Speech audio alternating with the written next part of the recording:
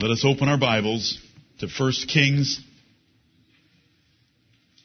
11. 1 Kings 11. I quote to you from 1 Corinthians 15:33. Be not deceived. Evil communications corrupt good manners. Be not deceived. Don't think that you are strong enough. Do not think their influence weak enough that you can handle it. Evil communications corrupt good manners. If we marry the carnally minded, we will have carnal homes. If we marry unbelievers, we'll have an unbelieving home. If we allow our children to associate with carnal Christians, they will be carnal Christians. If we allow them to associate with unbelievers, it will steal away their faith. Evil communications corrupt good manners. That was written to a church that had allowed teachers into it that were teaching that the resurrection was past already and that there was no future resurrection of the dead. And so it had messed up the church at Corinth to deny the resurrection of the dead. And so there are 58 verses in 1 Corinthians 15 for the Apostle Paul to set the matter straight that there was indeed a resurrection of the dead and that there would be a general resurrection of all the dead. And it was in the middle of that 58 verse chapter that he wrote, "Be not deceived. Evil communications corrupt good manners." The choice every one of you parents make for schooling, the choice every one of you parents make for employment, for your children, for yourselves, of course, but for your children, the friends in the neighborhood that you allow them to play with, the children at church, the children in your family, your extended family, every choice you make, you are going to feed by the input of friends the character of your children, the character of your home, and the character of yourself, your wife, your husband. And may the Lord convict us by these two examples in the Bible, Solomon and Rehoboam, that evil communications corrupt good manners. Evil communications meaning the influence and the conveying of information, ideas, philosophy, and a lifestyle that is contrary to God's Word. It corrupts a godly manners. It corrupts a godly lifestyle. And we have two great examples. We considered recently Daniel at school, from Daniel chapter 1, where Daniel purposed in his heart to be righteous. We recently considered Daniel at work, where we saw that he had an excellent spirit and was without fault or error. And he continued to pray 3 times a day in spite of what the Persian government had ruled. We considered last Sunday Joash, corrupted by the princes of Judah. And now we want to consider 2 of the best prepared and most knowledgeable men that have ever lived, that had good manners inculcated in them by their parents and by inspiration, and they were corrupted into foolishness and the destruction of their lives and the nation over which they had been given authority. Solomon was taught by David. The Bible says that in Proverbs chapter 4, "My father taught me," as Solomon turned around and taught his son Rehoboam. Solomon's father was David, and he was inspired by God to be the wisest man ever. Rehoboam was taught by Solomon, who was inspired to write all those wonderful proverbs that would save both of those men from trouble, so that they would have prosperous and successful lives if they would just keep the wisdom of the book of Proverbs. How many times through the book of Proverbs do you hear Solomon writing, "My son"? Not "my sons," "my son." Who was the recipient of those words? Rehoboam, his son, the firstborn son, the son that was to take the throne at his death, "my son." And yet, both men failed so miserably. The story is simple. The application is what we want to take away from it. Imagine having Solomon as your father. Were the dinner table discussions decent? Were the devotions decent? As your father would lay on you Proverbs by inspiration and by his very wise observation of human existence. And he would explain them to you. He would be able to open dark sayings decently, wouldn't he? He wrote Proverbs in dark sayings, but he would be able to explain them to his son, Rehoboam. Many write me from our daily proverb and commentary subscription list. How could Solomon make such a mess of his life when he wrote the book of Proverbs? Because God gave us that example for you to believe these words. Be not deceived. Amen. Evil communications corrupt good manners. And I'm going to show you another text about Solomon written by another man in the Bible that is going to bring that to bear. And how in the world could this happen to the wisest man who was given so much understanding of the practical temptations of bad women and the practical blessing of good women? How could he fail in the subject of women when he wrote more about women than anyone else in the Bible? Be not deceived. Evil communications corrupt good manners. In every setting where we find ourselves and our children, we need to rank every person from top to bottom in their spiritual zeal, their holy living, their commitment to Christ, their dedication to following the Bible from top to bottom, and from top to bottom, emphasize those are my companions. If they're church members, I will exhort and warn and rebuke the ones at the bottom of the list, but they will not be my companions. I will do my Christian duty toward them, but I can't hang around them or be companions with them because their carnality is going to corrupt me. I want to rebuke them and fulfill my role, but then I want to company with those that will make me wiser and more spiritually minded. Every setting, your neighborhood, your larger family, when you get together for family reunions, the school choice that you make for your children, their work situations, especially when they're young. You need to be so careful that you don't end up with Solomon and Rehoboam being corrupted by the influence in their life. Solomon by women, Rehoboam by men. There's two parts to the text in 1 Corinthians. Be not deceived. Evil communications corrupt good manners. The rule. Evil communications corrupt good manners. I don't care if they're related to you. I don't care where they are. Evil communications will corrupt good manners. The Apostle Paul said at the church at Philippi, which is one of the best churches in the New Testament based on the content of his epistle to them, he said, I want you to mark them which walk like me and the other apostles and follow them. Because there are also many belly worshippers, even in the church at Philippi, whose end is destruction and whose glory is in their shame. And we need to be constantly making that distinction in who our children and we are around and who we fellowship with. Here we go. Solomon corrupted by women first. Solomon wrote that women increase the number of transgressors among men. Women are the greatest temptation for most men that a man ever faces. And they corrupt men and increase the transgressors. Yes, men corrupt women as well. But the emphasis of Proverbs is where I will keep the emphasis, and that is protecting young men, because young men are the leaders of churches and families, and they need to be protected from the strange woman. And so the emphasis in Proverbs is for young men against the danger of women. Do you know what Proverbs 2 is about? 5, 6, I'm talking about chapters, 7, 9.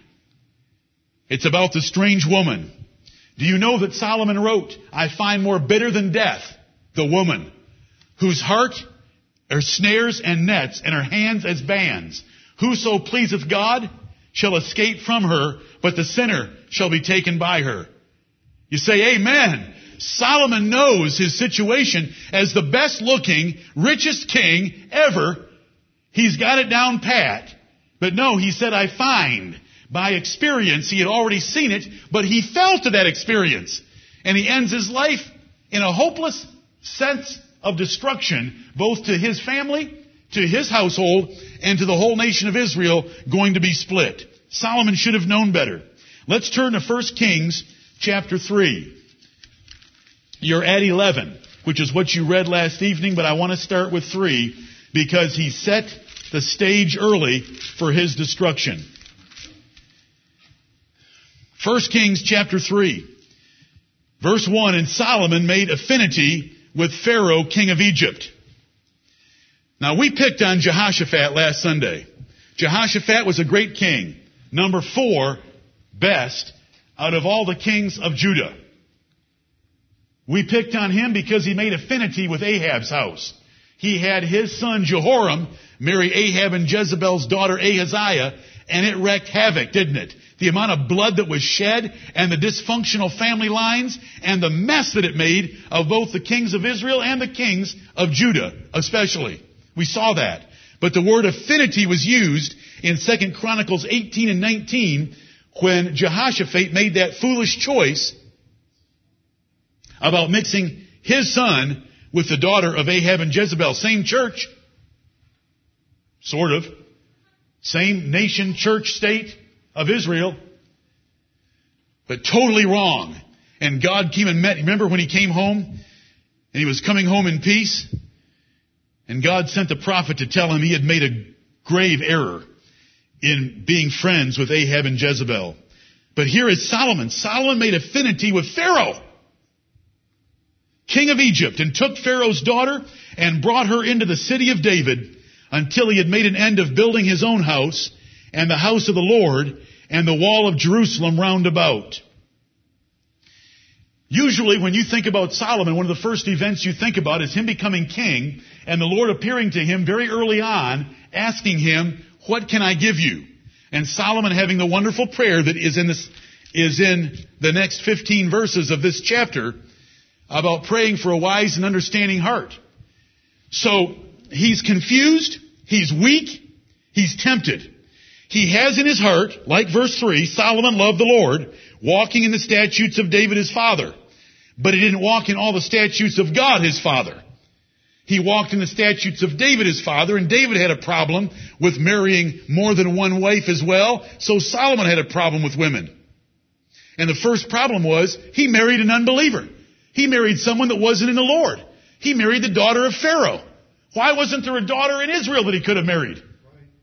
He made affinity. He united his family and his family tree with the wicked and kept her in the city of Jerusalem. And so we see right off the bat that he has set the stage for ruin of his life. Why did God bless him in spite of his marriage? Because God is merciful. Amen. That is throughout the Bible. How did Samson make Hebrews 11? Did you ask yourself last Sunday, why did Jehoiada, the great man of character, give 2 wives to Joash? A common error for kings. They had plenty of money to support 2. He could have supported 2,000. So there's plenty of money, plenty of needs.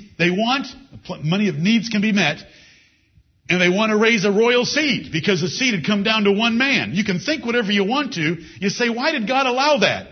Because God overlooks some sins, but there are always consequences even to sins that God overlooks. Did Samson have a messed up life, though he made it to Hebrews 11? I mean, a seriously messed up life. Did David have a messed up life because of multiple wives? Did the boys like each other? Or did they have a little bit of resentment there because they had different mothers? It's throughout the Bible. Did Sarah and Hagar get along well? Happy wives of one named Abraham? Did their boys get along well? Did Ishmael and Isaac like each other and love each other? Was it brotherly love at first sight? Or was it brotherly hatred? Because these are good questions that you ask. God is merciful. And God will sometimes allow us to have our heart's desire against His commandments, but it will cost you every time. He gave them quail when they asked, but He sent leanness into their soul. Solomon starts off wrong, but he still loves the Lord in his heart. Though he loves the Lord in his heart, he has set the stage to end up departing from the Lord by marrying Pharaoh's daughter. Did Asa overlook the high places, and did God count his heart perfect in his sight? Yes. Did those high places cause a lot of trouble in the religious history of Israel? Yes. There are always consequences, even when God is merciful. There is only one thing for us to do. He that doeth these things shall never be moved. And if the Bible tells us, be not deceived, evil communications corrupt good manners, if the Bible tells us God made one woman for one man, then we believe that. Right. And we stick to that. And we don't vary from that, even if we can find countless examples in the Old Testament of so-called great men with more than one wife. Are we committed to that? Whatever the Bible says we're going to do, not what men in the Bible did do. Because God is merciful. If you measure yourselves by their lives, you can get away with being a Samson. Live your life with Philistine prostitutes, then commit suicide and end up in Hebrews 11. Is that the standard? That's the exception. The standard is, what does the Word of God say? What if polygamy was legal in the United States? Right now, you ambitious men are limited by the laws of the land. What if the laws of the land said that you could have up to 4, along with the laws of Saudi Arabia? What would we do as a church? We would hold you accountable to marrying a one wife. What if a man came to join us that already had his 4? I've been down this road before. We cannot waste any more time. If a man came to join us who had already married 4, he would repent that he had done something that was contrary to the Word of God, and we would take the 5 of them in as church members. We've been down that road before. Could he be a bishop or a deacon? Absolutely not. Could he barely be a church member? Yes. But are we going to let someone here marry a second? No. We're going to stick with God's Word. Plain enough. Malachi chapter 3, Genesis chapter 2. That's not the point here. But I wanted to make the point because sometimes reading these you might be confused. Why did God bless Solomon with this vision and this great wisdom and wealth and longevity and deliverance from his enemies when he'd already started off by marrying an unbeliever? Because he's merciful. So we start right here. The people sacrificed in high places because there was no house built in the name of the Lord until those days. This is verse 2. Verse 3, Solomon loved the Lord, walking in the statutes of David his father. Only he sacrificed and burned incense in high places. See, he had a religious problem as well as a marital problem. And the king went to Gibeon to sacrifice there, for that was the great high place. He offered this huge burnt offering because he did love the Lord in his heart, but he was in error. And the Lord is merciful to him. But that error is going to lead to another error, because sin not confessed is a corrupting, deceitful thing, and don't be deceived about that either. In Hebrews chapter 3, it tells us that we should exhort one another daily, lest we be hardened through the deceitfulness of sin. Enough said. The deceitfulness of sin, so that you would even depart from the living God. You're kidding me. Is sin deceitful enough that if I allow one little one, it could grow and become big enough to make me depart from the living God? That's the lesson, brethren. And it's in the New Testament as well. Hebrews 3, 12 and 13. Solomon loved many women. Now we can turn over to 1 Kings 11, where I hope you've already read the lesson that is contained there in the first 13 verses. And our brother Stephen has already read a couple of the first verses to us about King Solomon loved many strange women, together with the daughter of Pharaoh. He started out with the daughter of Pharaoh, then he added to her Moabites, Ammonites, Edomites, Zidonians, and Hittites, the very nations God had said, don't marry them. It's found in Exodus and Deuteronomy. Do not marry your sons to their daughters or your daughters to their sons, because they will turn away your hearts to worship their gods instead of the God of heaven. It is that simple. Mixed marriages are terrible. Mixed marriages are wrong. If someone is converted and they're already in a mixed marriage, God deals with that in 1 Corinthians chapter 7. But we never enter into a mixed marriage. God save us. God help us. And every one of you fathers, it is absolutely wrong. That's right. Your children will marry in the Lord. Amen. Why don't you just go and smother them in a crib and get them over with and confess the sin of murder if you're going to let them grow up and marry out of the Lord? Solomon, according to verse 3, had I didn't mean that. Can I speak metaphorically once in a while? It's that serious. He had 700 wives, and they were princesses, and he had 300 concubines, second-class wives, and his wives turned away his heart. His wives turned away his heart. That's how we marry in the Lord. His wives turned away his heart because it came to pass when Solomon was old that his wives turned away his heart after other gods, and his heart was not perfect with the Lord his God, as was the heart of David his father. David sinned, but David confessed his sins. God forgave him his sins, and God considered him the standard of kings from then on, even with his sins. Because God forgave him those sins. Because he confessed those sins. Solomon didn't confess his sin. Solomon continued on with his strange women until they had turned away his heart. There is no mercy. There is no description of mercy in the end of Solomon's life. So I don't put it in the Bible. I don't think that Solomon had some great revival near the end of his life. If there was some great revival, where is God's mercy? Why didn't he keep the nation together? Everything continued on just as God described that it would for the sins that Solomon committed by marrying first the daughter of Pharaoh, then all the rest of these women. He violated the basic rule of the Word of God, and he had one of the largest hearts that God has ever given to men. The Bible says that, 1 Kings chapter 4, verse 29, God gave largeness of heart to Solomon. He had a heart for wisdom and a heart for understanding and a mind and mental acuity for it unmatched by any other man. God inspired him abundantly. He wrote 3,000 Proverbs. You only have a few hundred in the book of Proverbs. He wrote 1,000 songs. Men could come and sit and he could talk about trees until they knew everything there was to know about trees. It's all in 1 Kings chapter 4. The man was blessed abundantly. Why was his name called by Nathan the prophet Jedediah? Because the Lord loved him. The Lord loved Solomon.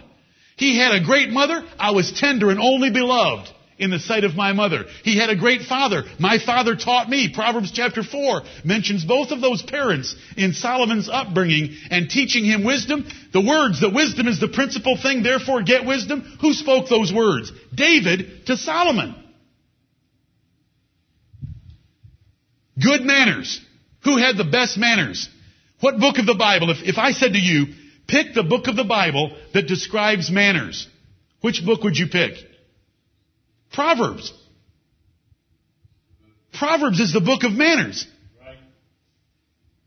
It's how to deal in all situations of living with other people. He had excellent manners. Don't we turn? Isn't our manner book the book of Proverbs? How to have good manners? Solomon wrote all those. He believed them. He penned them. My son, I want to give you these rules so that you can be a great man in the sight of God and others, and so that you can be a great king. He had the best manners. Did he love God? We just read that he loved God. My children, I'm sorry that you have to hear this sermon twice. I really am. Somebody doesn't believe me. They're closer to the truth. Solomon. Who loves the first 8 chapters of 1 Kings? Do you know what's happening in the first 8 chapters? It's Solomon taking all the wealth that David gave him and adding to it on his own account and building that exceeding magnificent temple to God. Is the dedication of that temple decent? Were there 120 trumpeters making one noise? How many sheep did he offer as his token of love for the Lord? 120,000 sheep. How many oxen? They're big. 22,000 oxen on an altar. And who lit it? God lit the sacrifice by sending fire down from heaven and sucking up 120,000 sheep and 22,000 oxen. And the glory of God filled the temple of God so that the priests couldn't even go into the temple. And he got down on his knees. He got down on his knees and lifted up his hands to heaven. And he prayed one of the most fantastic prayers in the Bible of dedication to that temple. This is Solomon. Did he have good manners? he ended up offering his children in sacrifice to the gods of the Moabites and the Ammonites. He ended up building temples to the gods of his wives so that they could offer sacrifices. And all you have to do is read a little bit of Bible history and find out that those gods that are mentioned there, they were gods that were hungry for children. And he built them altars and temples so that his wives could worship, and his heart was turned away from the Lord his God. And it all started with, because he loved this beautiful girl. She was such a good girl. She was such a good girl, and there were so many advantages to marrying the daughter of Pharaoh. And that's where it all started. And every single one of you parents, you've got to be so protective and careful. Do not let emotion or attraction or interest get started with an unbeliever. Amen. This isn't why I'm preaching. I had this sermon picked for weeks. This is what I get in the mail. Dear Christian sister, if you listen to this sermon and you hear this letter, you know that I've altered a few words in it so that no one can know where you are or who you are. And I pray God to have mercy upon your soul. As I've already told you. Questions@letgodbetrue.com. I was wondering if I could get your perspective and advice on a situation. I've been married for coming up to 6 years now.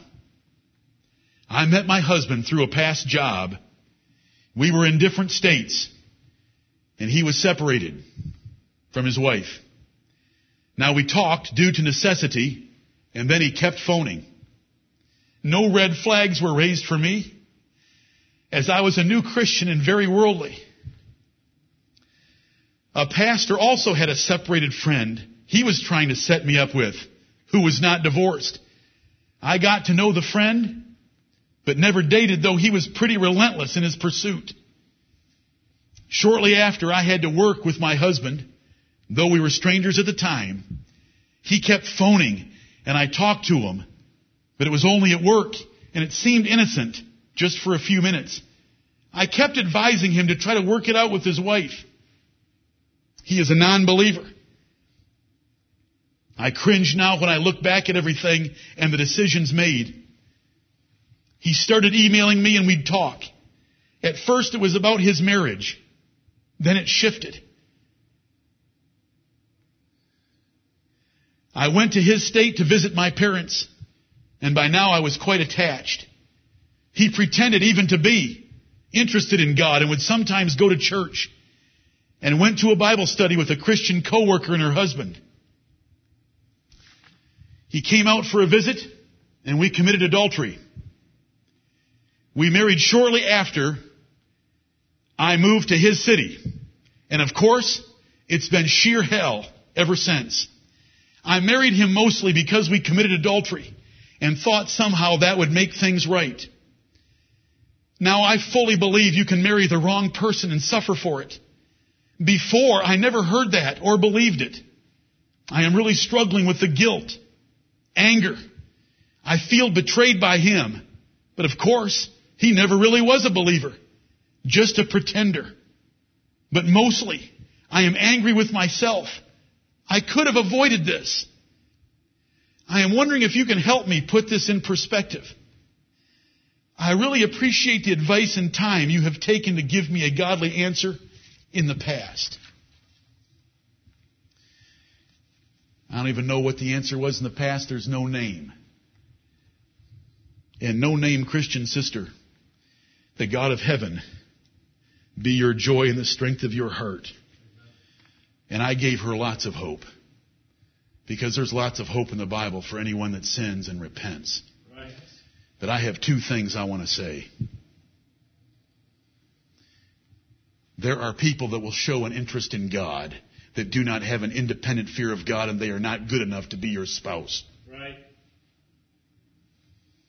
You had better see an independent fear of God and a love of Christ that is in their own heart that you don't have to cultivate, stroke, provoke, or squeeze out of them. They love the Lord Jesus Christ, they fear God, and they want to do what is right. On their own, whether you are their friend, spouse, or marry them or not, they are going to follow the Lord. That is what you have to require. And anything less than that is not good enough. And we can elaborate on those words, but I hope that I've been plain enough in the past. An independent fear of God. You single people, you have no idea. You have no idea. And I'm not putting you down, but you have no idea how painful marriage can be to the wrong person. It's far worse than the pain of being single. Right. The second thing I want to say. Every girl under the sound of my voice, whether she's a girl of 10 or a girl of 110, marriage does not make fornication right. Marriage does not make adultery right. That is exactly what whoremongers and fornicators and adulterers want you to think, because they think if they can get you to sleep with them early, then they've got your heart as well, because you're so emotional, you think you owe that man the rest of your life, and you do not. Right. There is only one man that can give you away to a man like that, and that is your father. And the Bible makes the father of the girl responsible for the girl, even if she fornicates. Fornication is not made right by marriage. Fornication is made right by marriage and the approval of a father. Right. Hear the word "and" in there.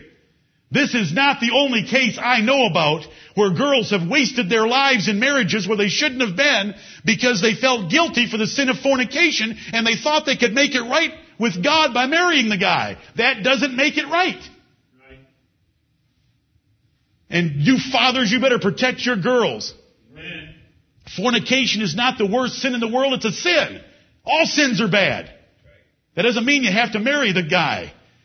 Generally, the rule of thumb would be a guy that treats your daughter that way shouldn't be her husband, because he's not going to be much of a Christian.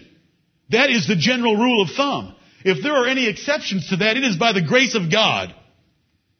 And I'll always tell you the truth, as far as God will show it to me.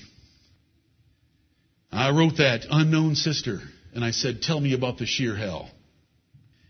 And it was a hellacious letter. Most of you don't even know that people like this exist. There are a couple people in this church that know, and a named sister in here that knows. We will marry in the Lord. Amen. And the marriage in the Lord is not going to be because somebody fornicated, so we're going to marry at the bottom of the spiritual ladder.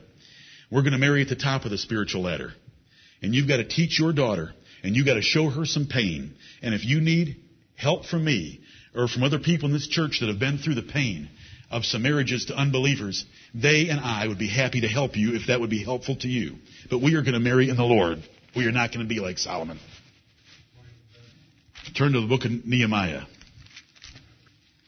How in the world could Solomon build a temple on the hill before Jerusalem to a false god? So that the Israelites on their way to Jerusalem to worship in that temple that was one of the wonders of the world would have to pass temples to false gods because he married the wrong woman. You young people, don't tell your parents, well, he or she, they're just not very exciting to be around. Yes, you are right. They fear the Lord the most in the whole congregation. Yes, they do, but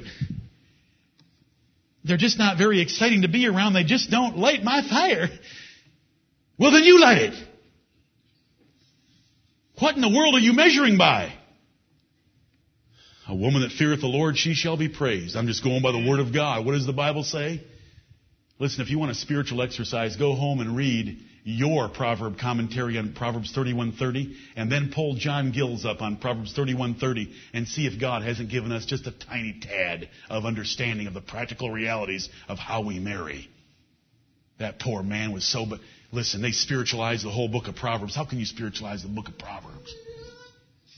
The book of Proverbs is a practical book of instruction to save your life, not to give you eternal life. Favor is deceitful? Is that what lights your fire? Well, he just does such neat things for me. He just makes me so happy. He's such a good listener. He understands me better than anyone. Two idiots sharing with each other. You don't want somebody that understands you. You want someone that understands God's Word and is going to exhort you and lead you and prompt you and push you and encourage you toward it. Favor is deceitful, beauty is vain. But a woman that feareth the Lord, she shall be praised. Nehemiah chapter 13, look at the problem they had in Nehemiah 13. Do you know who these people are in Nehemiah chapter 13? These are recovered Jews from Babylon. What did they spend 70 years there for? Because they hadn't kept God's commandments. They were ripped 500 miles away from their homes and put in Babylon as captives. Now they're free. They're back in Jerusalem after 70 years of punishment. 70 years. Did you ever get 70 strokes from your dad? Hardly. Well, hardly. I needed them.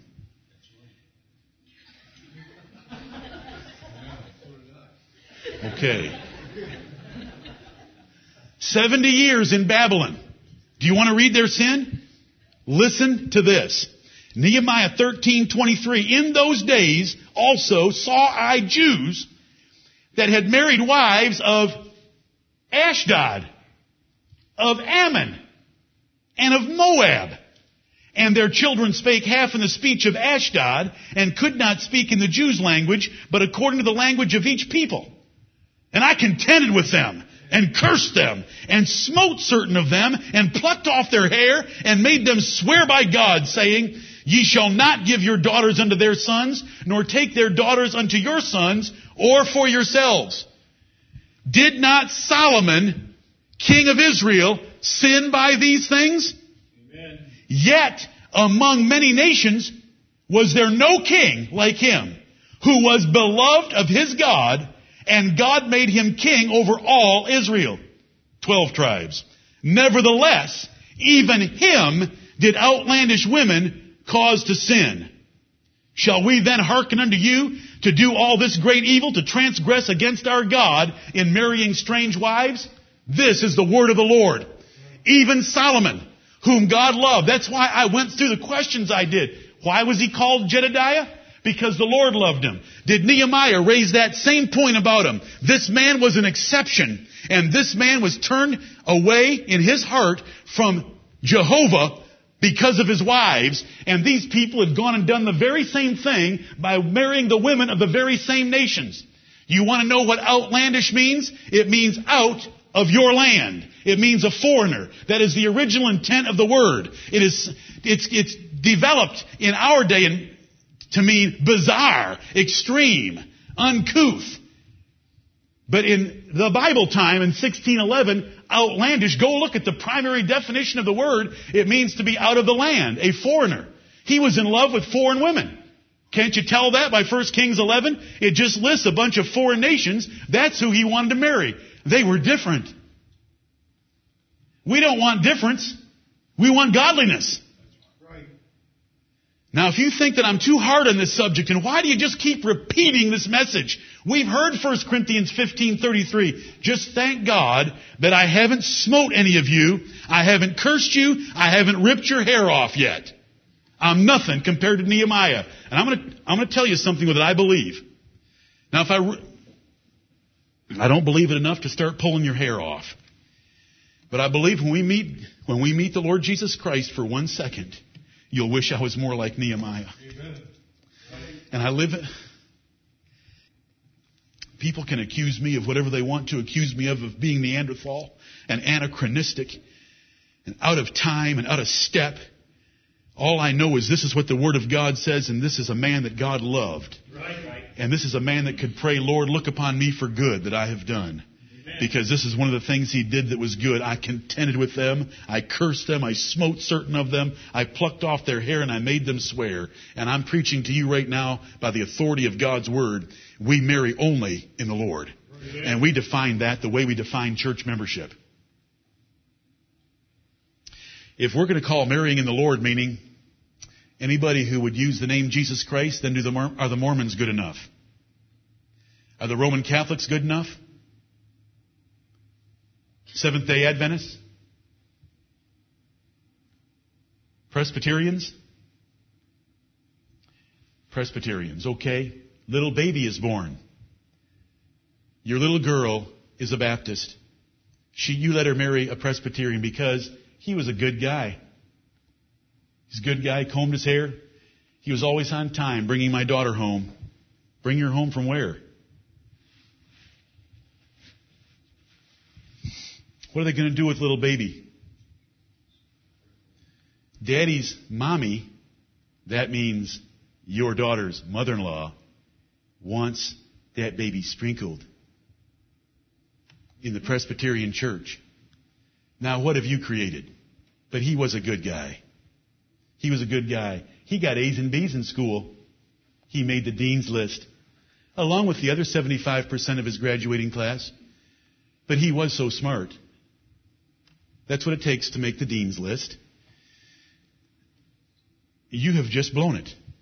Right. We're going to marry in the Lord. We're going to define it the way we would define the churches of Jesus Christ. We know a few. We may find more. We trust that there's many more. We don't know where they are. Because if you marry with differences, how are you going to resolve them? Since you're already committing up front that the Bible isn't very important, and you can believe this, and I'm going to believe that, and we're going to agree to disagree because we love each other so much. Where's your love of God? Right. Your faithfulness to Him. Nehemiah 13. Outlandish women, be not deceived, for even King Solomon was taken down by women. Rehoboam. Hopefully you read it. 1 Kings chapter 12. Hopefully you read it last night. I only need a few minutes. Let's leave women. Let's just talk about friends in general. The friends you allow your children to have that are of the same sex. If they're carnally minded, your child's going to be carnally minded. If they're worldly minded, your child's going to be worldly minded. Carnal and worldly, very similar.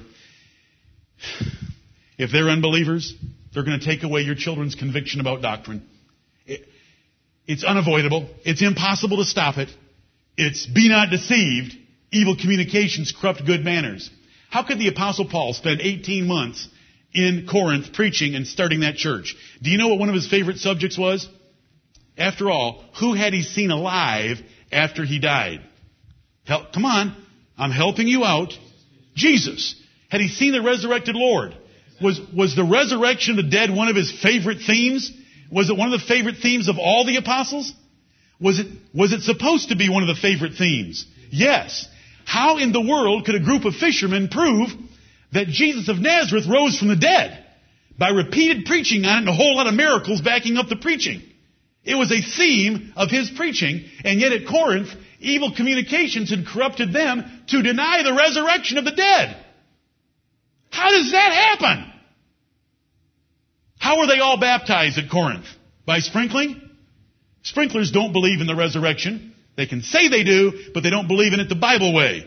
No, they were all immersed. Because doesn't Paul argue in 1 Corinthians 15 that they had been buried and raised from water? In verse 29? How could they leave the doctrine? Because evil communications corrupt good manners. What happened to Rehoboam? He's made king. Let me get this in before I forget it. Rehoboam's son is Abijah. Abijah tried to follow the Lord. And he went to battle against Israel. The 2 tribes went against the 10. And he gives quite a speech, and you should read it. And he's in that speech and he tells Israel, you know what you're doing right now? You're fighting against the God of Jerusalem. You're fighting against the God of David. You're fighting against Jehovah. And you shouldn't be doing this. And if you want to go ahead and fight, then we're going to go ahead and have a war. And they set ambushments behind him. He was hemmed in on every side. But the Lord was with him. Amen. And he won. But I want to say this. In his speech, he said, you know, the only reason you exist, Israel, because you were too hard on my dad when he was young and tender. Have you read it, bro?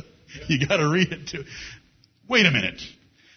Rehoboam was 41 years old when he began to reign. He was not young and tender. But anyway, Abijah was making a good case that they didn't really have a legitimate status for their nation. But I want to point out that Rehoboam is 41 years old. And he went to Shechem in verse 1. And the people come to him and ask a favor. Verse 4, thy father made our yoke grievous. And all you have to do is read the Bible and remember a few things. And Solomon had levies and tributes and taxed those people. He took their sons, he took their daughters, and he took their money, he took their herds, he took their grain to supply the luxurious standard of living in Jerusalem. That the Queen of Sheba said it took her breath away to stand there and watch the way they served a meal. That costs a little bit. And so the people come. Thy father made our yoke grievous, all his building projects, all of his experiments. Now therefore make thou the grievous service of thy father and his heavy yoke which he put upon us lighter, and we will serve thee. And he said, give me 3 days to think about it. A righteous man would have heard a nation saying, reduce our taxes just a little, make it lighter, and we will serve you. Because he would have known, my father was oppressive. The building projects, do you know how many palaces it takes to house 1,000 wives? Okay. Do you know what it takes to build a temple for each of them that has a different religion? Okay. You understanding? Yep. He oppressed the people. Right. They said, make it a little lighter and we'll serve you. A wise man wouldn't have needed any time to answer. Right. And you know what? The old men said, you should answer them today. And you should speak kind words to them and say, I will serve you, and I will be the best king that I possibly can be. And you're right, my father had taxes, and I cut the taxes in half right now because I'm not going to have any of those building projects that he had. And let's worship the Lord together. And it could have been one happy day. He turned to the counselors of Solomon, the old men that were his father's counselors. Do you understand what it would take to be appointed by Solomon to be a counselor? What kind of a WQ test would you have to pass to be a counselor of Solomon? And then, as a counselor of Solomon, you would have spent 10, 20, 30, 40 years, he reigned 40, watching Solomon apply his wisdom to all kinds of cases that you could have observed. Were those men decent? Were they decent counselors? Oh, yeah. Were they probably the best little band of men the world's ever seen in WQ? And so he asked the old men, and the old men give wisdom that we can just immediately say, amen. That is, do you know why you know that? Because you have humbled yourself to the Word of God, and you've all turned your backs on your basketball buddies. You've all turned your backs on your fraternity buddies. You've all turned your backs on your military buddies. I don't care that you went through basic training with some other idiot. That is not a man you go to for wise counsel. You go to the counselors of Solomon. What did they say? The old men said, verse 7, if thou wilt be a servant unto this people this day, and wilt serve them, and answer them, and speak good words to them, then they will be thy servants forever. That is just precious wisdom. Do we know that from the book of Proverbs? Do we know that the book of Proverbs says mercy and truth establishes the king? He that faithfully judgeth the poor shall be established in his throne. Does the Bible say all that? Does it say grievous words stir up anger and a soft answer turneth away anger? Does it say all that? We know that's God's wisdom right there. 3 days for what? That's irritating right off the bat.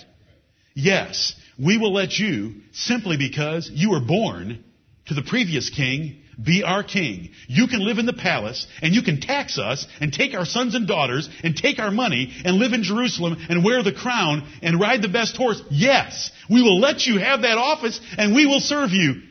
Could you give us a 10% reduction in taxes? Well, I need 3 days to think about it. You shouldn't have needed 3 seconds. He turns to his basketball buddies. How do I know they're his basketball buddies? Because twice the Lord wants us to know they were the young men that were grown up with him and which stood before him. They were the kids he went to school with. They were his basketball buddies. They were his fraternity buddies. They were his military buddies. They spent 8 weeks together at boot camp. They got their heads shaved, and they all ate at the same table. They were told when to get up, what clothes they had to wear, how fast they had to run, and how they had to make their bed. Together. They did that for 8 weeks.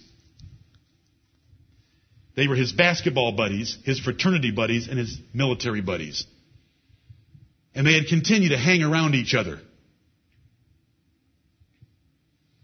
And in their arrogance, They said, "You the king. They's the slaves. Smoke them. Eat them. Tax them. You the king. And we're your friends." Oh, and they fed his ego. You go out and tell them that your little finger is bigger than your father's loins. That is so arrogant and so haughty. Take 3 days and then come and tell them, "My father may have chastised you with whips, but I'm going to chastise you with scorpions." Now the matter was from the Lord. Right. The words are not from the Lord. The matter is from the Lord. God is determined, like He has every single other thing in history. The matter was from the Lord that He was going to tear the nation in half, because it had been His plan all along, and He was going to use Solomon's rebellion in marrying women as the root cause of it. But those foolish young men are still foolish. Their advice is still foolish. And Rehoboam is still foolish for listening to them. And he's still foolish for not listening to the old men. He had it made in the shade. And so he goes out and tells them, and they had wonderful words for him, didn't they? "Oh, is that the way it is after 3 days? That's what you have to say to us? What portion do we have in David? Oh, we don't have any in the inheritance of the sons of Jesse. Oh, Judah, see to your own nation. Bye-bye. Have a nice life." That's what they said. "Have a nice life." And walked away. Rehoboam's really realizing that 80% of my taxation, 80% of the taxes just disappeared. IRS, after them. After them. Get our money out of them before they leave. They stone him to death. Rehoboam jumps in his chariot and saves his life by getting to Jerusalem. And that's the story. What's the story for us, and what's the application for us? Had he heard about counselors? Had he ever heard these words? "My son, in a multitude of counselors, there is safety." Right. When the Bible says in a multitude of counselors there is safety, does that mean that there is safety in your basketball buddies? When the Bible says in a multitude of counselors there is safety, does the Lord assume that you have a vague idea that a counselor is someone a little older than you, a little wiser than you, right, a little more experienced than you, a little more successful than you?